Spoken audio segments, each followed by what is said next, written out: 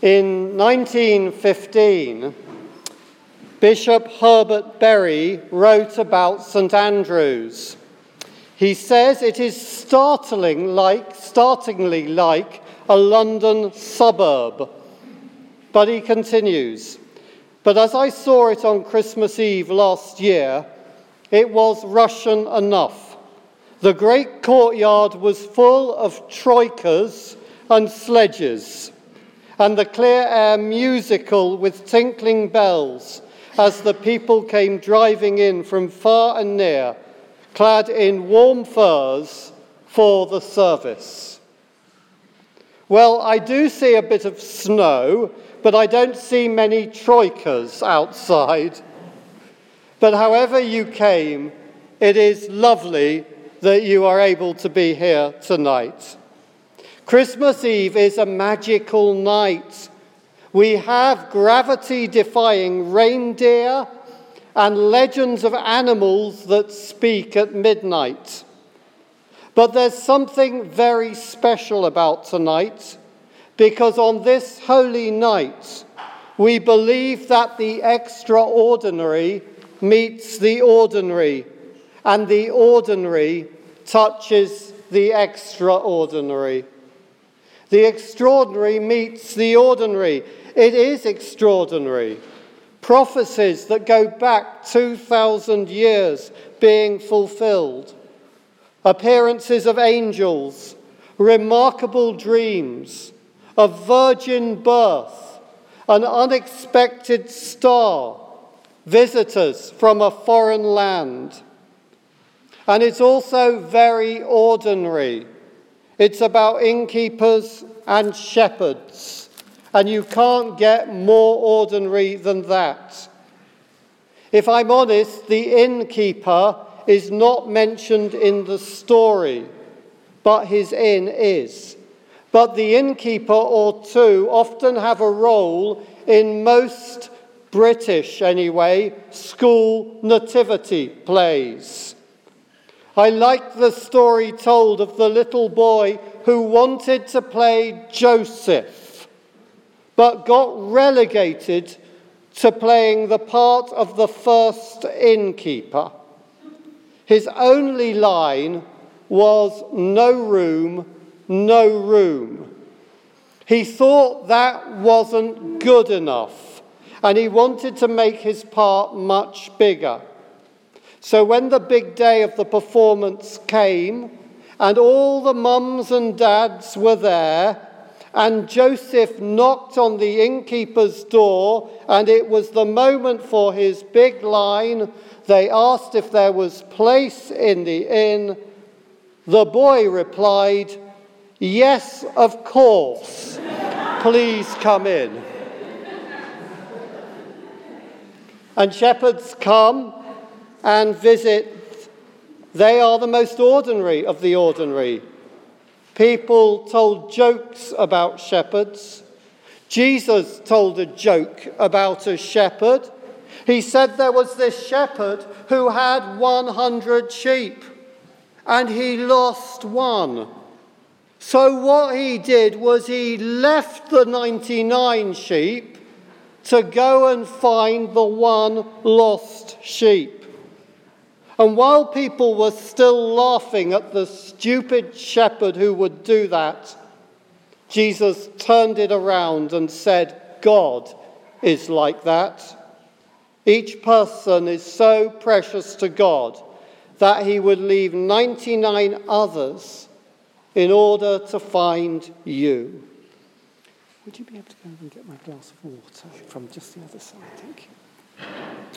But it is about the very ordinary. There was nothing special about Joseph and Mary, a carpenter and his wife, a young couple alone, unnoticed, in a town that was full of people. And at the center of this story is a young woman giving birth to a baby. Now, I know that to the couple, and to any couple who have had a child, that is far from ordinary. But on a grand scale, 15,000 babies are born in this world every hour. On the grand scale, it is very ordinary. But on the first Christmas night, the extraordinary met the ordinary. Angels greet shepherds. A star appears to astrologers. And the eternal Son of God, the one who was there before there were any beginnings, stripped off his royal power, strips off his divine status, and in the words of St. Paul, empties himself and becomes a human. He becomes a baby born to a peasant couple. St. Augustine writes of this, "Maker of the sun, he is made under the sun. In the Father he remains, from his mother he goes forth. Creator of heaven and earth, he was born on heaven and earth. He was born on earth under heaven. Unspeakably wise, he is wisely speechless. Filling the world, he lies in a manger. Ruler of the stars, he nurses at his mother's bosom. He is both great in the nature of God and small in the form of a servant." This holy night, the extraordinary meets the ordinary. The eternal Son of God allows himself to be embraced in the arms of a peasant girl. And this holy night is also about the ordinary reaching out for the extraordinary. That's why we're here. We've come to worship. We've come to hear again the message, to declare the praises of God. We, limited by space and time, have come to reach out for the one who is beyond space and time. We, who are mortal, have come to reach out for the immortal, the eternal. We've come to reach out to the one who, in choosing to be born as a human being, bestowed eternal value on each human being. God became like you. We've come to reach out to the one who was born as a human being because he loves you. Now, please do not get this wrong. When I say he loves you, I don't mean he loves you like an indulgent grandfather who lets you do whatever you want. That's not love, actually. Real love looks at us and sees us.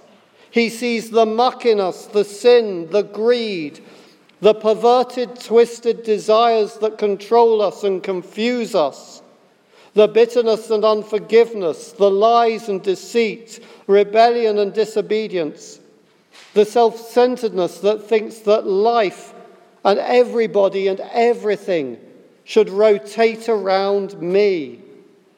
And he hates it. He hates it because it is a denial of everything that he is, because he is holy and cannot look on sin. He hates it because it destroys other people.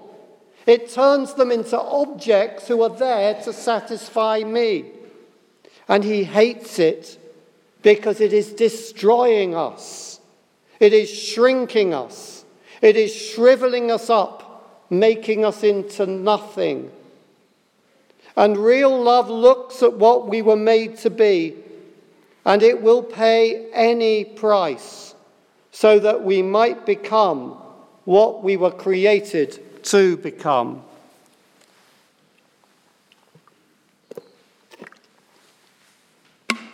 So in his love, he reaches out to us.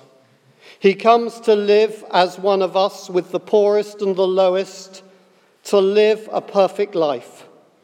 He comes to die on the cross so that we can be forgiven. And now he offers to change us so that we can become beautiful on the inside and in eternity radiant on the outside. so that we do not need to shrivel up and become nothing, but we can flourish and grow and become like Jesus, become like God. And we've come to reach out to the one who is Emmanuel. When God tells Joseph that Mary is going to have a baby, he says to him, he will be called Emmanuel. It means God with us. Yes, of course, God was with Mary and Joseph in an oh-so-real way. And he walked and talked and laughed and ate with his 12 disciples and many others 2,000 years ago. But Jesus has said that even though now we cannot see him, he is no less Emmanuel. He is beside you, whatever you're walking through. Speaking with somebody just before this service who was telling me how they felt abandoned by God. No, he is beside us. He is closer even than our breathing. He is with us. So when we worship, when we praise God in the carols, when we bow down and confess our sins, say he is right and we are wrong, when we hear and believe his word, we are reaching out to touch the face of the one who came to be with us. This holy night, we, the ordinary, are reaching out to touch the extraordinary. But this holy night, something even more remarkable can happen. Forget gravity-defying reindeer. Forget speaking animals. This is the night that our deepest dreams can come true. Because this is the night when the extraordinary embraces the ordinary, so that the ordinary can become extraordinary. This is the night when frogs and beasts can become glorious princes. This is the night when scullery maids can become radiant princesses. I know that's the language of poetry, but it's also the language of reality. When the early church fathers preached, they used a simple phrase: the eternal Son of God was born as a human baby, so that human beings might become sons and daughters of God. Or as John writes even more simply, to all who received him, who believed in his name, he gave power to become children of God. You can become a child of God. You can know God as your heavenly Father. You can be princes and princesses of heaven for eternity. And you can have intimacy with him for eternity. And you can be changed so that you can begin to become like him. You can begin to come to know his desires and share his desires. So that the prayer, your kingdom come, da pridyet carstwie tvoje, really becomes your deepest desire. You can begin to see people and things and situations as he sees them. You can be filled with his love and with his mercy, with his generosity, with his goodness. And you can also begin to glimpse evidence of his work and power at work in you and through you. And it's all possible because of this holy night when the extraordinary became ordinary and lived among us. We've already sung a prayer this evening. O holy child of Bethlehem, descend to us, we pray. Cast out our sin and enter in, be born in us today. That's what we need to do.